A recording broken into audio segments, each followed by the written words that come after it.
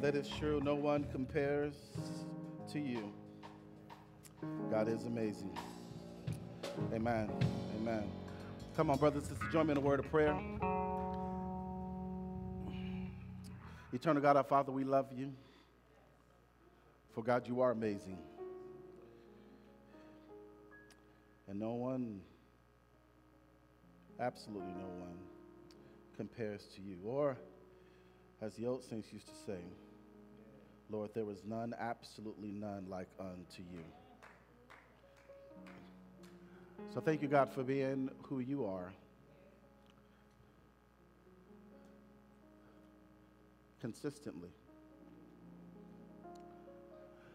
Lord, that you are not swayed or moved by our actions or behavior, God. You simply are, God, because that is who you are. And we are thankful for that. Thank you, God, for being true. Thank you for being a way maker. Thank you, God, for loving us, God, when we weren't always lovable. Just thank you for being God. And Lord, all of us here today are witnesses and recipients of that great love. Lord, that carries us, that keeps us, sustains us, empowers us, that strengthens us.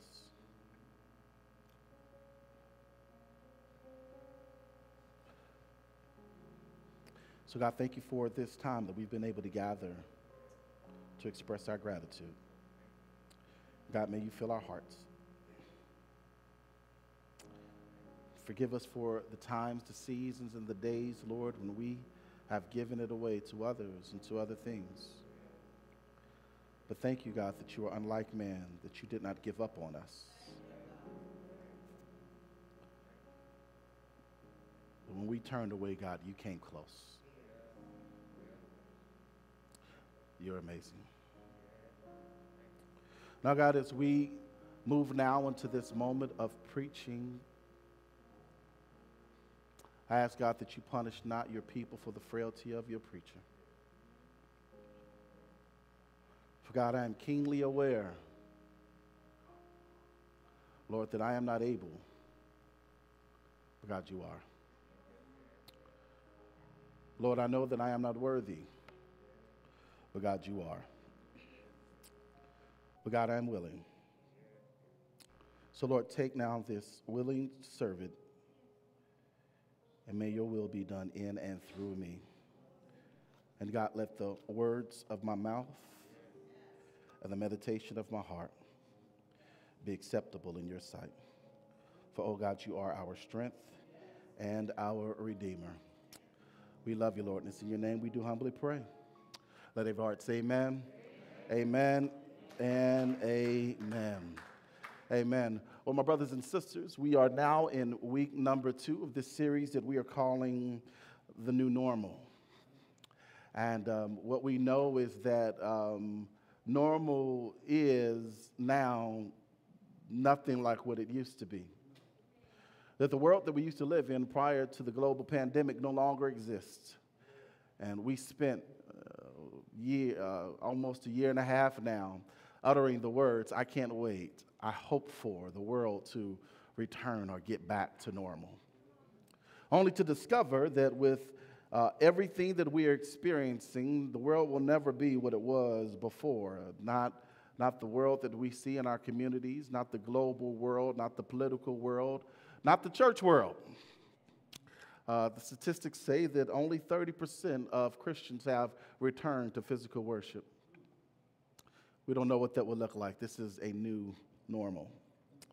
So last week we talked about a return to normal. Today we're going to talk about it's time for a new normal. It's time for a new normal. So I ask if you join with me, if you will, in the book, the prophet Haggai, chapter 1. Haggai, chapter 1, reading from the New International Version, and of course, it will be available for you on the screen. Remember, we are digging into the post-exilic books to figure out what happened with the people of God after they were delivered back into the world where they came from and tried to discover a new normal for themselves. And during that time period, a prophet arose in the land of Judah, sent by God to deliver a message to God's people, and this is what we'll be dealing with today. The book of Haggai, chapter 1. We're going to be reading it in its entirety. Don't worry, it's only 15 verses. I know that it's a little lengthy, but we're going to read it because I think that it is helpful for us in this time. Plus, I got the mic, so I'm just going to do it anyway. Haggai, chapter 1, reading from the NIV. This is what you'll find. In the second year of King Darius, on the first day of the 6th month, the word of the Lord came through the prophet Haggai to Zerubbabel, son of Shealtiel, governor of Judah, and to Joshua, son of Jozadak, the high priest. This is what the Lord Almighty says. These people say the time has not yet come to rebuild the Lord's house. Then the word of the Lord came through the prophet Haggai. Is it a time for you yourselves to be living in your paneled houses while this house remains a ruin? Now this is what the Lord Almighty says. Give careful thought to your ways. You have planted much but harvested little. You eat but never have enough. You drink but never have your fill. You put on clothes but are not warm. You earn wages only to put them in a purse with holes in it. This is what the Lord Almighty says. Give careful thoughts to your ways. Go up into the mountains and bring down timber and build my house, so that I may take pleasure in it and be honored, says the Lord. You expected much, but see, it turned out to be little. What you brought home, I blew away. Why, declares the Lord Almighty? Because of my house, which remains a ruin, while each of you is busy with your own house. Therefore, because of you, the heavens have withheld their dew, and the earth its crops. I called for a drought on the fields and the mountains, on the grain, the new wine, the olive oil, and everything else the ground produces, on people and livestock, and on all the labor of your hands. Then Zerubbabel, son of Shealtiel, Joshua, son of Jozadak, the high priest, and the whole remnant of the people obeyed the voice of the Lord their God and the message of the prophet Haggai, because the Lord their God had sent him. And the people feared the Lord. Then Haggai, the Lord's messenger, gave this message to the people. I am with you, declares the Lord. So the Lord stirred up the spirit of Zerubbabel, son of Shealtiel, governor of Judah, and the spirit of Joshua, son of Jozadak, the high priest, and the spirit of the whole remnant of the people. They came and began to work on the house of the Lord Almighty, their God, on the 24th day of the 6th month. It is time for a new normal. Exactly 1 year prior to his brutal assassination on April 4th, 1967, Dr. King gave a historic speech to a group of clergymen at the historic Riverside Church in New York City. What you may not know is that prior to his assassination, at least the last couple of years, Dr. King's approval level was at its lowest that it's ever been. The nonviolent movement had halted in momentum, and people became disenfranchised with Dr. King. They were no longer inspired by him. The Black Power movement was gaining strength, and things had slowed down tremendously for him.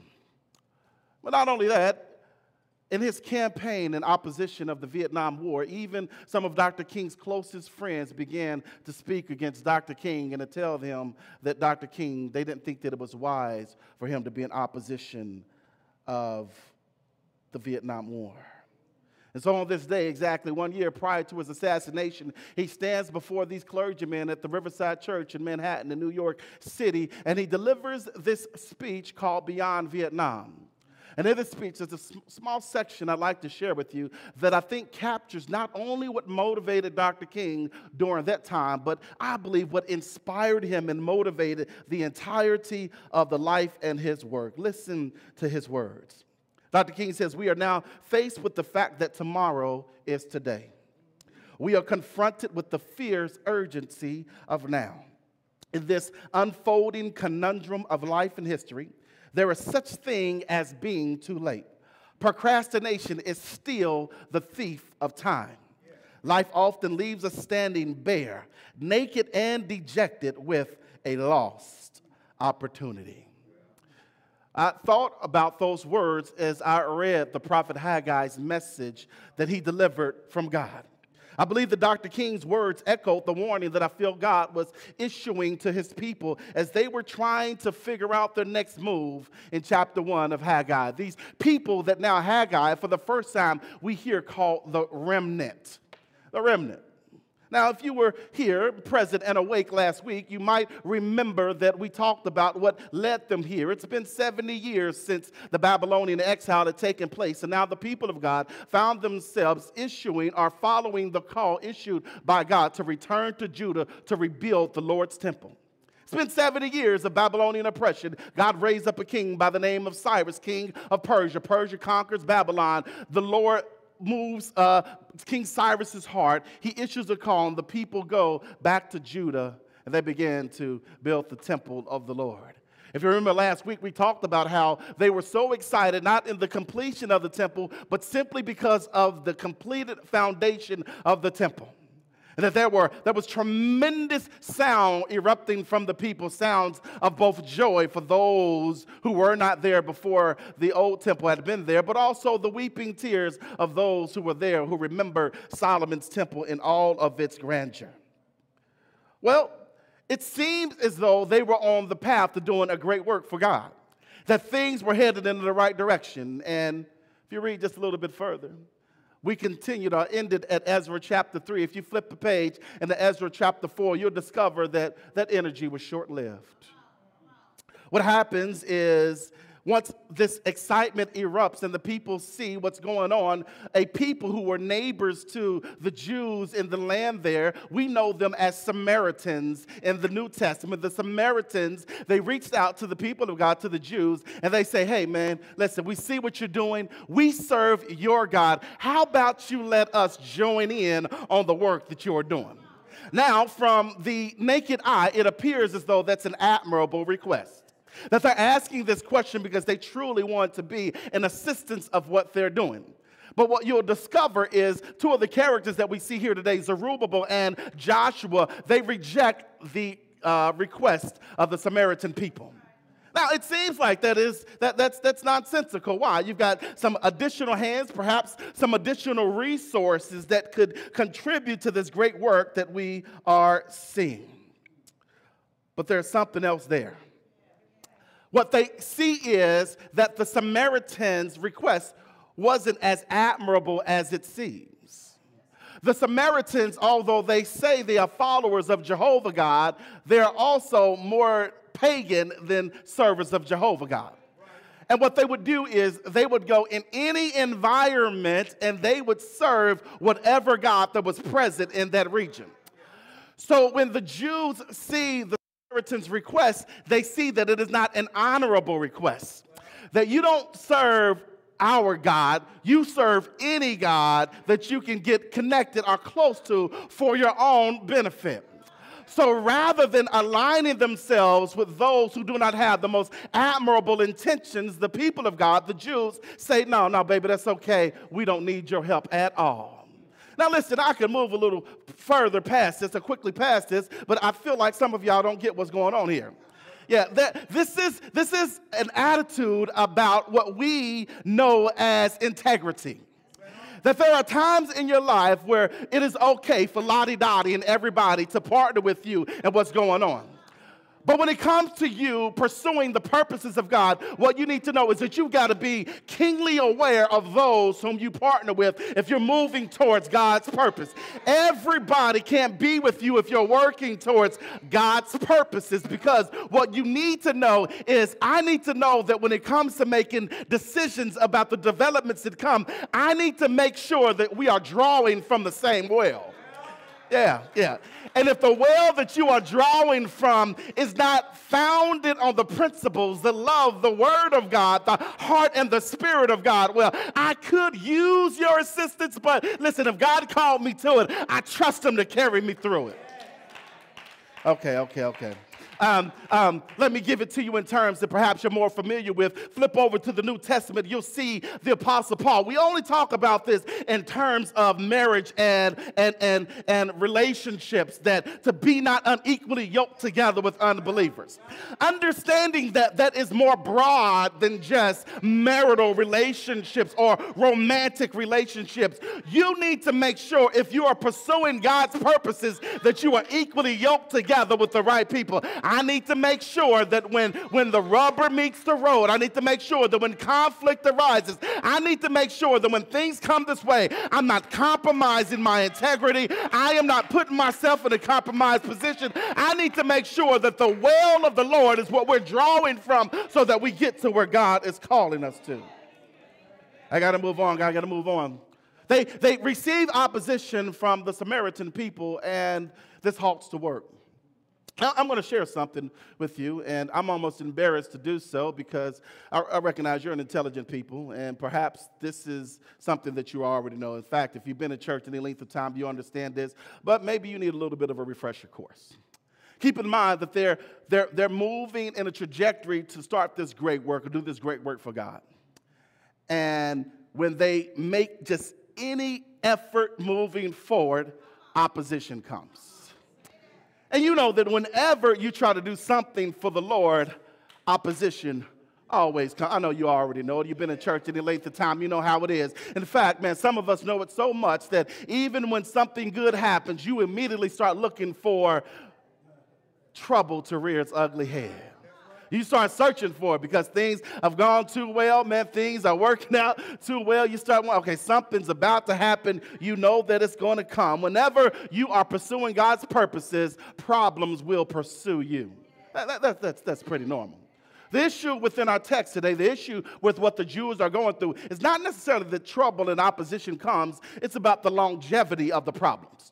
When we make our way from Ezra chapter 4, where the opposition first arises, to Haggai chapter 1, it's been 15 years since they've done anything because of the opposition that's come. So it's not about the problem, it's about the longevity. Sometimes trouble just won't go away. No matter how much you dismiss them, you can put them on silent, leave them on red, you can block them, you can do whatever you're supposed to do, you're on your end. But it seems like problems will pursue you, knock on your door, show up at the most inopportune times to figure out how to disrupt whatever it is that you are pursuing for God. What you need to know is that God called you, God created you for whatever it is that he is calling you to pursue. And trouble is going to come as sure as Flavor Flav is black and ugly. Trouble is going to find you, but you've got to make sure that no matter how great the problem is, that your trust for God is greater. Here's what I feel like the people of God, where they missed it. I feel like they missed reflecting on what God had called them to. I mean, trouble's going to come always. But God called them to the moment and made a promise and commitment to them in return. God said, listen, this is what you're going to have to deal with. And I know that problems are going to arise, but this is what I am calling you towards. I know that it's been a long road. It's been 16, 17 months. I know the Delta variant is raging. I know that jobs and that poverty is still going on. All these things are true, but God still called you to wherever you are. If you think that I'm just on one of my tangents today, understand this is the culture of the people that we're reading. This is exactly what they're going through. Can I tell you historically at this time what's going on?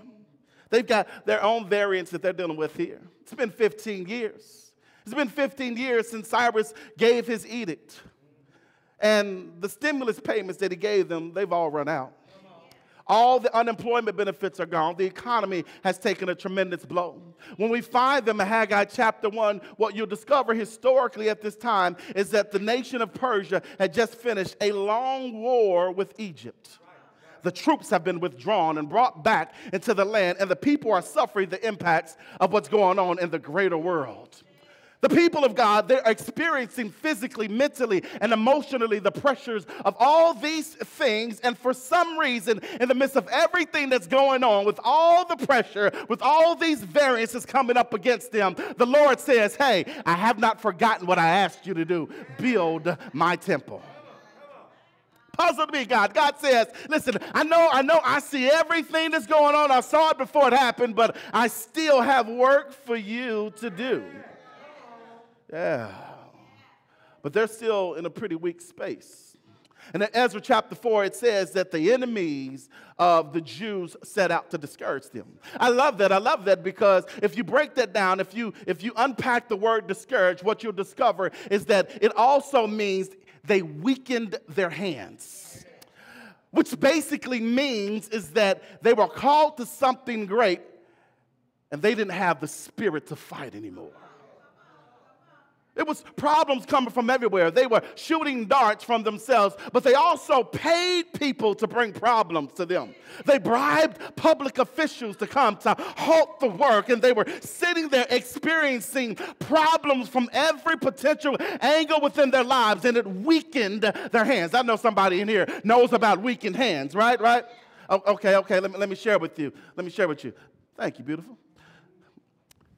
What happened is, I read some time ago about an amateur boxer. And he was coming up, James, on the greatest fight of his career, one that could potentially propel his career fast into the future. He was excited about this great fight. He had been working hard and preparing for it, and he couldn't wait, man. But the week before the fight came, things just started happening. He didn't make much money boxing, so he had two jobs. He had a full-time job and a part-time job. Well, he was incessantly late to his part-time job because he would always have to run there leaving from his full-time job. And on Tuesday of that week, he got fired from his part-time job. He needed both jobs because when he went home, there he had a young wife and a newborn child. She was unable to work, and so his resources, what he brought home, provided for the entire family. Money was always tight. They were always fighting because the bills came in much quicker and much faster than every paycheck could ever make its way through the door. They were bickering and fighting. There was a lot of pressure on this man to provide for his new wife and his new baby, and he was struggling at every turn. And to make matters worse, on the Friday prior to the fight, he receives a phone call from his mother where his little brother had been recently arrested for stealing a car with some friends. It's been a long week for him. Saturday night comes. It's the main event. He makes it to the ring, and with 1 minute and 30 seconds, he is down on the ground with a TKO, a technical knockout. They don't know what's happening. They expected him to win. He was the one who was proven to be the best contestant in the fight. And so all of the media personalities in the area waited for him to come out of the locker room after the fight was finished. He exited the locker room. They came up to him, and the first question someone asked was, "What happened?" And his words was real simple. "I have no more fight left in me." I feel like, man, there's somebody in here today or somebody watching virtually, that's your story. It's been a rough 16, 17 months. It's been rough making it from month to month. It's been a struggle trying to get there. You feel the pressures from work and unemployment. You feel the pressures from the coronavirus. You feel the pressures from the community, the pressures from watching what's happening around our city and around our nation. And you feel like on every and any given day that I have no more fight left in me. I want you to know this, my brothers and sisters. If that is you, you need to know. I don't have an answer for you immediately, only but God. But what I will tell you this is if you're watching by stream, if you're here in person, what you need to know is that you're not alone. There's somebody in here right now They too have no more fight left. There's somebody else streaming with you right now. They too have no more fight left in them. And the enemy has set out to weaken their hands, to weaken your hands, because what he desires from you is for you to give up and for you to stop fighting. My brothers and sisters, no matter your story, no matter your struggle, what you cannot do is stop fighting. What I feel like God is saying to them as he's communicating with them through the prophet Haggai, when he says to them and issues this edict for them to begin the work, is that what I need you to see is that your ability or your inability to continue to fight is really more of a reflection of our relationship. Because if you believe that God has brought you somewhere, when you begin fighting, you then believe that God has given up on you.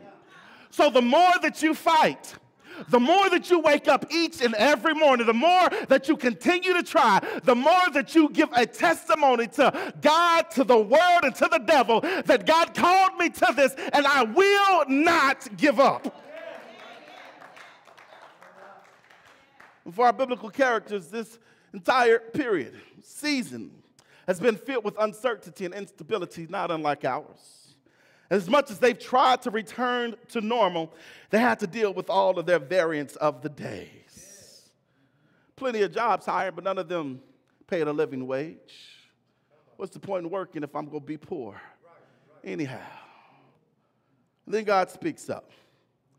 And he says this to his people. He says in verse 4, "Is it a time for you yourselves to be living in your paneled houses while this house remains a ruin?" Wait a minute, God.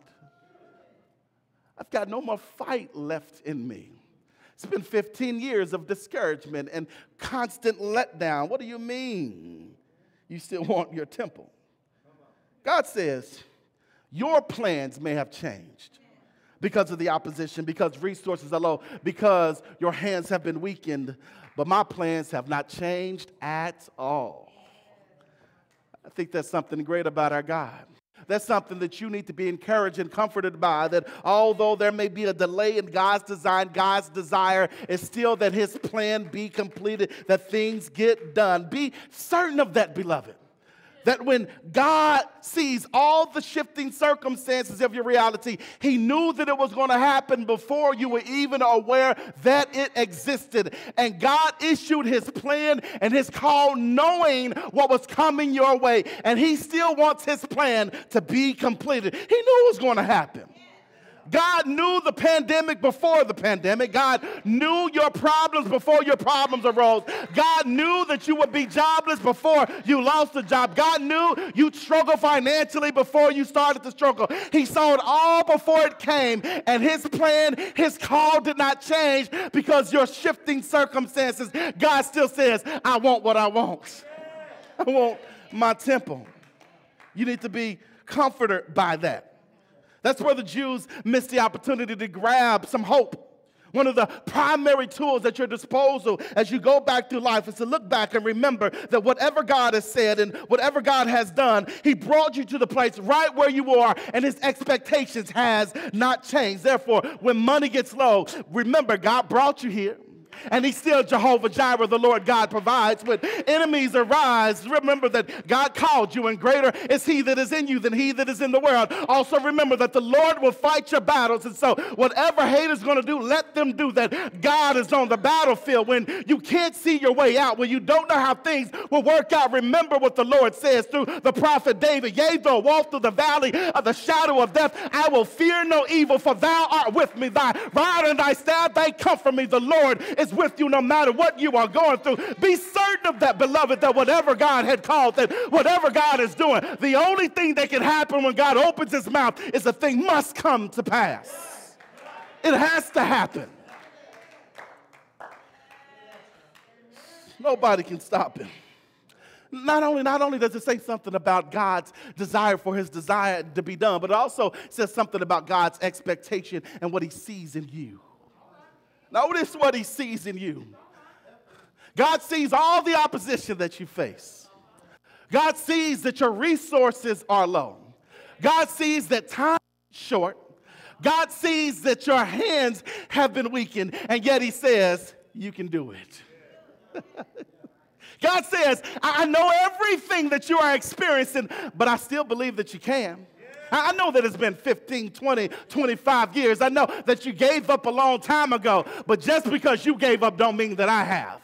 You still can. God's expectation is that that call that he gave you, that he placed on your heart so many years ago, God still has that expectation that it'll be done. You may have put it on the back burner, but God says, I still have that expectation of you, that you can get it done. God knows the challenges that you face. He knows the limitations that you have, and yet God is unmoved in what he desires for you. I've learned this over time. As a matter of fact, man, if you've been alive for any length of time, you learn this too. Here's what you need to know in case you're unaware. There's never enough time. You always need more. You never have enough resources. You'll always need more. The only right time is the time that you have, which is now time. It's time right now for you to do what God called you to do. You can make up every excuse up under the heavens and the earth, and they even are justifiable and make sense, but that doesn't change the reality of what God desires for you. Because what you need to know about your God, and not necessarily about yourself, is that the shifting conditions and circumstances don't change who God is. And so if you're so busy looking at the shifting circumstances of life rather than looking at your God, then you always feel like you don't have enough time, enough resources, and that you can't make your way through. But if you just take a moment and look at your God, if you look at what God can do with nothing, if you look at what God can do with a little bit, if you look at what God can do with a limited amount of time, you'll discover that when you woke up this morning, you had everything that you need to do what God called you to do. Unfortunately, that's not the entirety of the story. Listen to what God says to them. He says, why your house nice?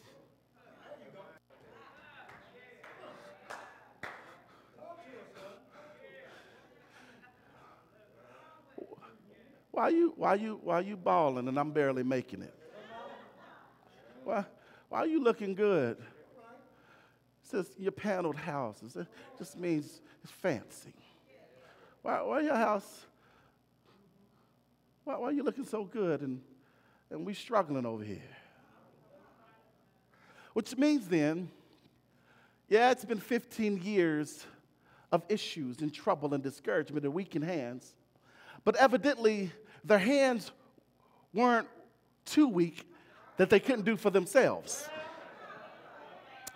Can I let you all know something? I'm just going to drop this in for a moment, please. I'm like Haggai. I'm just a messenger.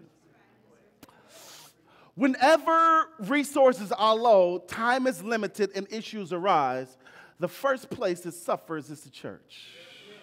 First place. Listen, here's what's going to happen, man. If ever there is a budgetary crisis, the first thing you try to figure out is, okay, God, I'll get you later. The first time that you limited on time and you've got other obligations and you got to, because, little LeBron and Kobe, man, they're going to make it big. And so the first thing you're going to do is, okay, well, listen, man, we'll get back to God after the season, after this event, or after this turn. We'll always get back to God eventually. Thank God for virtual experiences, because now we can maneuver a little bit. The first place that suffers whenever things become low is God. I believe that's what God has communicated to the people right here. Is that, I know you're discouraged, yes. Resources are low, yes, I get it. But evidently, over the last 15 years, you found a way to make a way. And what God is saying is you can make a way for yourselves, and why can't you find a way to do something with and for me? Well, why can't you figure out a way how to fit me in your grand design and in your plan? But here's the thing. Don't get caught up on the physical structures. Don't think that this is about their physical homes and God's physical temple. Don't think that this is about your physical time, your limited time, your resources, your money, and all those things. When we look at that, we miss the bigger picture, the greater story. What God is really saying to them is that when I look at the physical structures, what I really see is a reflection on the ruins of our relationship. Yeah. Okay. How many of you, when things get rough, how many of you rob the people that you're closest to of what they need when things get tight? You don't. What you do is you draw closer to them. When money is low, when things are tight, when things are rough, those you love, you come closer to. You don't distance yourself from. What God is recognizing is that it's been 15 years of struggle, yes, but rather than coming together and figuring out a way to collectively build for me, you've decided that I was not enough for you and that our relationship wasn't that meaningful to you. So when the rough times came, you distanced yourself from me rather than coming closer to me. The ruins are a reflection on the relationship. So what happened then is that when they saw what was happening and they wanted to return to a normal, they gave up on God. When opposition came, they gave up on God. They sat down on God. I wonder who I'm talking to today. I know I probably offended you. It's okay. I kind of meant to. I knew it when I was planning for it. I wonder if you're upset today because you're sitting there in your seat or you're watching on your computer and you're struggling because you know that you gave up on God. Yeah, God knew it was a global pandemic. He still wants you. God knew that money was going to get low. He still wants you. God knew that things was going to be the way that they are, that they would still say that our lives do not matter, that he knew that the politicians were still going to turn their backs on us. God still knew that there was going to be these issues within our community and within our resources, and that the world would not change for our betterment, that it would slowly turn away from us. God saw all those things before it ever happened, and God said he wanted you, and yet you gave up on God. God said, come back. Come back to me. I know what you think, I know what you feel, but God says, I saw it before it even happened, and I want you back. I want you to come rebuild, not the temple, but rebuild us. Let's rebuild us. Let's get back together. Let's commune once more. Let's connect again. Let's have our relationship in the right space. Let's get back together. Don't give up on God. So here's what happened. Man, I got to hurry up. What happened then is God saw where they were, and he did a little something to gain their attention. You read this from verses 5 through 9. Listen to what the Lord says. He says, give careful thought to your ways. You've planted much, but harvested little. You eat, but never have enough. You drink, but never have your fill. You put on clothes, but are not warm. You earn wages only to put them in a purse with holes in it. This is what the Lord Almighty says. Give careful thought to your ways. God says, listen, man, mind your manners. Listen, get yourself together. Pull yourself together. Go up to the mountains and bring down the timber. Your hands are not weak. And God says, go do the work. Go fight for this. Go to the mountains and bring back the timber. God didn't say go around the corner to the woods. He says, work your way up. Do something that would call you to utilize the strip that's in your body to show me that I'm worth it. Go to the mountains and bring it down. And build my house so that I may take pleasure in it and be honored, says the Lord. You expect much, but see, it turned out to be little. Well, you brought home, the Lord says, I blew away. Why? Declares the Lord Almighty. Because of my house, which remains in ruin, which each of you is busy with your own house.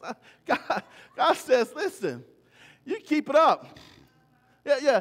Decide that you're not going to change. It's all right. You know, my mama used to say, I'll fix you back in the day. I'll fix you. The Lord says, okay, listen, go on and plant. It ain't going to grow. Go on and eat. I'll keep you hungry. Go on and drink. I'll make sure you remain thirsty. Put on clothes.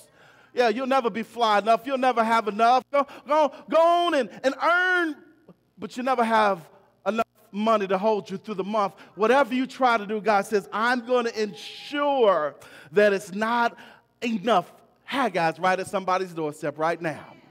You've been trying to figure out how to get there. You've been hustling and bustling and trying to figure out how to get there. You're exerting all the time and energy that's at your disposal, and it seems like no matter what you do, you just can't seem to get ahead. Perhaps you're in the same position as the Jews were, where no matter how hard you try, no matter how hard you work, you continue to try to do it without God. And God has said, it is never going to come to a prosperous stance until you use me and make me a part of whatever it is that you're doing.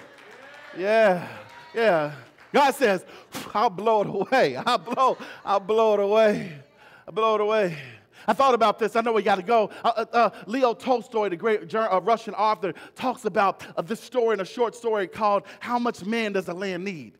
In this, he talks about this character by the name of Pahom, who is a poor character, a poor peasant man. He has two daughters. One of them remained with him. The other daughter, she married up, man. She got, baller. She married up. She comes home to visit, and she has a conversation with her other sister, and she tells her about all the things that she has. The younger daughter, who's home with her dad, says, well, we don't need all that because we ain't got all the stress, all the troubles, more money, more problems, we good. Pahom hears it, and he's so excited to hear his daughter has a great perspective, but when he leaves the room, he has this internal conversation. Bishop, he says this to himself. He says that I'm so happy that my daughter has this perspective, and he's praying to God, and he says that we only need a little bit. He says, if I could just have a little land, listen to his words. If I could just have enough land, I won't even fear the devil. He's praying to God, but for some reason, the enemy heard his prayer. And what the enemy did is he laid something at the feet of Pahom, and Pahom picked it right up, a desire for ambition and for personal gain. He worked hard and began to grow his own personal gain, and his ambition took a hold of him, so much so that he heard word about some rural farmers who had an unlimited amount of land that you could have for very little. Pahom makes his way to this land where he finds these great men. He approaches the chief and the elders of the village, and he says, listen, man, I'd like to buy some of your land. And they said this, well, listen, here's the price. It's 1,000 rubles a day. And Pahom says that don't calculate right. Like, what do you mean 1,000 rubles a day? I want to buy the land, not rent the land. They says, correct. It's 1,000 rubles a day. He says, well, what does that mean? They says, here's what we do. You show up tomorrow at the crack of day. You start where you start at the beginning, and you have until the sun goes down to circle as much land as you can. And when you get back to the point at which you started, that's how much land you own, and it'll cost you 1,000 rubles. Pahom says, word? I said, yeah. So he comes up the next day, he stretches, he gets himself ready, and he takes off, and he discovers, man, I can really do this. And so he had it in his mind about how far he was going to go, but his ambition got the best of him.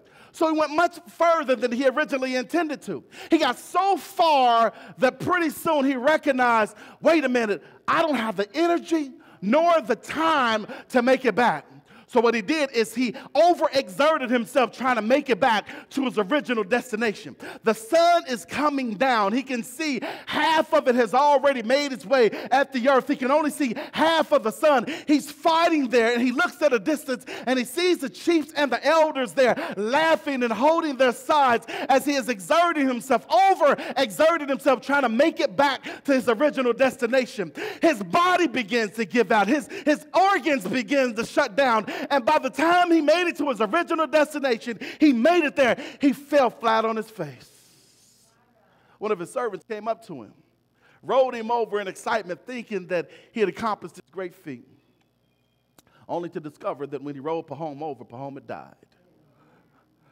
Gave all that effort and energy, and he let his ambition get the best of him. He worked all that time, ran, and he died. Here's the message, man, Tolstoy is trying to share with all of us that I believe connects with what the Lord is saying to the people of God there as they are supposed to be rebuilding the temple. They chose to rebuild and try to create a new normal for themselves. You cannot figure out or spend your entirety of your days running this rat races of life trying to just get more and more and more and more. And you can get more and more and more of whatever it is and distance yourself from God. And here's the reality, man. I want to be very clear about this. It is not about you having things. God is okay with you having things. It's about when things have you. And you spend your entire days. Young man asked me a little while ago, he asked me, starting a new job. He says, you got any words for me as I start this new job? I said, yeah, man. I said, don't work your entire youth and then get old and can't enjoy life. I know they're paying you a whole lot, but it ain't worth it. Don't give yourself to this world, to this temple, to that temple, and neglect the temple that connects you with God. Haggai's words said, you're going to eat, you're going to remain hungry. You're going to drink and you'll remain thirsty. You're going to have clothes, but you ain't going to get what you want and you'll never have enough money. And then God says, you expected much, but see, it turned out to be little. What you brought home, I blew away. I blew away. I love that. I blew away. Here's what he's saying. You see this about a dozen times in Scripture when he says, I blew away. If you remember Ezekiel in the valley of dry bones, when the Lord blew breath into the lungs of the dry bones and gave them life, that's I blew away. In Isaiah, you'll see that when he is there and he's talking about the not the potter, but he's talking about the hot coals that turn into flames. That is, he blew it and made that which was hot and turned it into fire. Or Jacob at Bethel, when he received the promise, it is there, he blew it and he gave it life. You see it also in Genesis 2 when the Lord takes the bodies and he blew life into the bodies there. There's a couple of things that you see there when he's talking about I blew it away. He's saying that either I can give it life or I can take life from it. So what he's saying to the people of God, to his children there, listen, you're working very hard, but what you need to know, it ain't about what you do with your hands. It's about what I blow on or what I bless. And I'm either going to bless it and give it life, or I'm going to blow it away and take life from it. And what you need to know is you can work as hard as you want, and you can hustle for as long as you want. But if the Lord don't breathe on it, baby, it's not going to prosper. The Lord has to breathe on it. He has to be the one to give it life, man. And listen, there's some of us, man, who need to know that the only reason you got what you got, the only reason why you're prospering the way that you are is because the Lord decided to, he decided to give it life. The Lord blew on him. And I love this. I got to get out of here. Because if you move a little forward, let me cut across the field. What happens then is the people adhere to the word of God. They hear God's voice. And then the Bible tells us that what we see is an expression of grace that takes place. Rather than the Lord giving up on them, he gives them an opportunity to make up for what they did. And the people hear God's call, and they respond to God's grace, and they begin the work. But here's where grace steps in. The Lord says to them then, I am with you. Four great words. The Lord says, I am with you. Yes, you forgot about me. Yes, you built without me. Yes, I blew things away. But I only did that not to break you down, but because I'm going to build you up. And now that you have recommitted yourself to me, I want you to know that I am with you.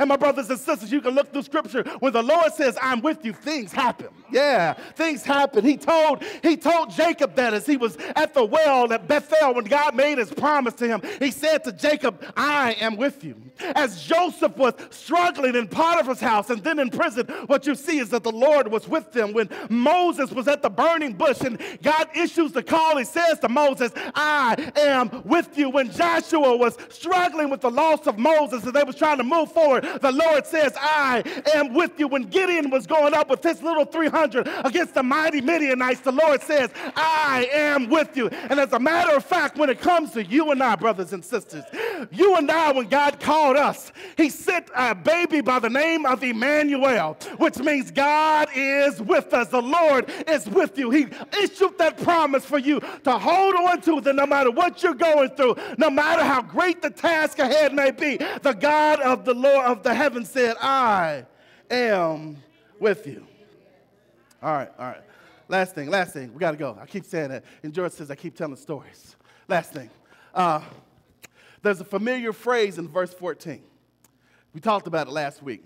He says, after they accepted the call and started the work, the Bible says that the Lord stirred up the hearts of Zerubbabel, Joshua, all the priests and Levites, and all of the people.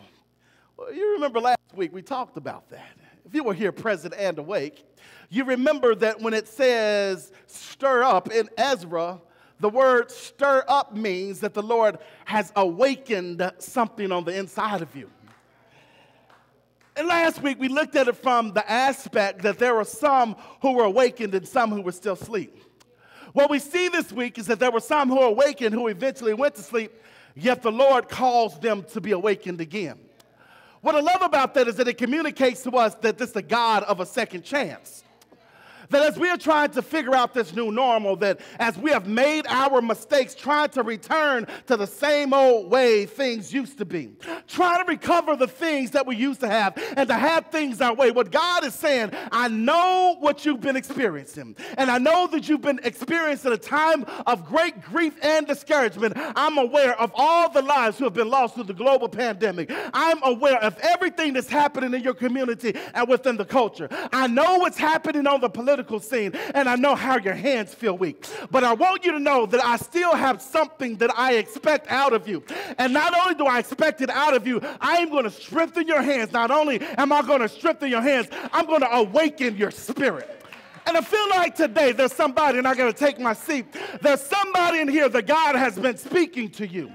And God has been trying to awaken what's been asleep on the inside of you so that you can do the thing that He's been done told you to do. It's nothing new. It's nothing revolutionary. It's nothing radical. It's simply what thus says the Lord. And you've been waiting for the right time. You've been waiting for the right opportunity. You've been waiting for the right amount of resources. And God says, the time is now.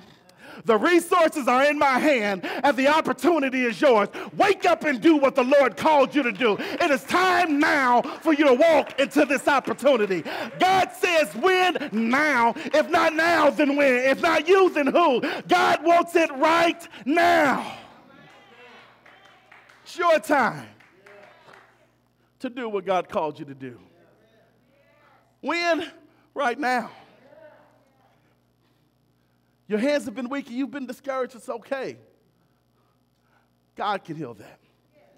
God will fix that and give you exactly what you need so that you can find yourself exactly where you need to be. Amen? Amen. Come on, stand all of this room. Let's get ready to go.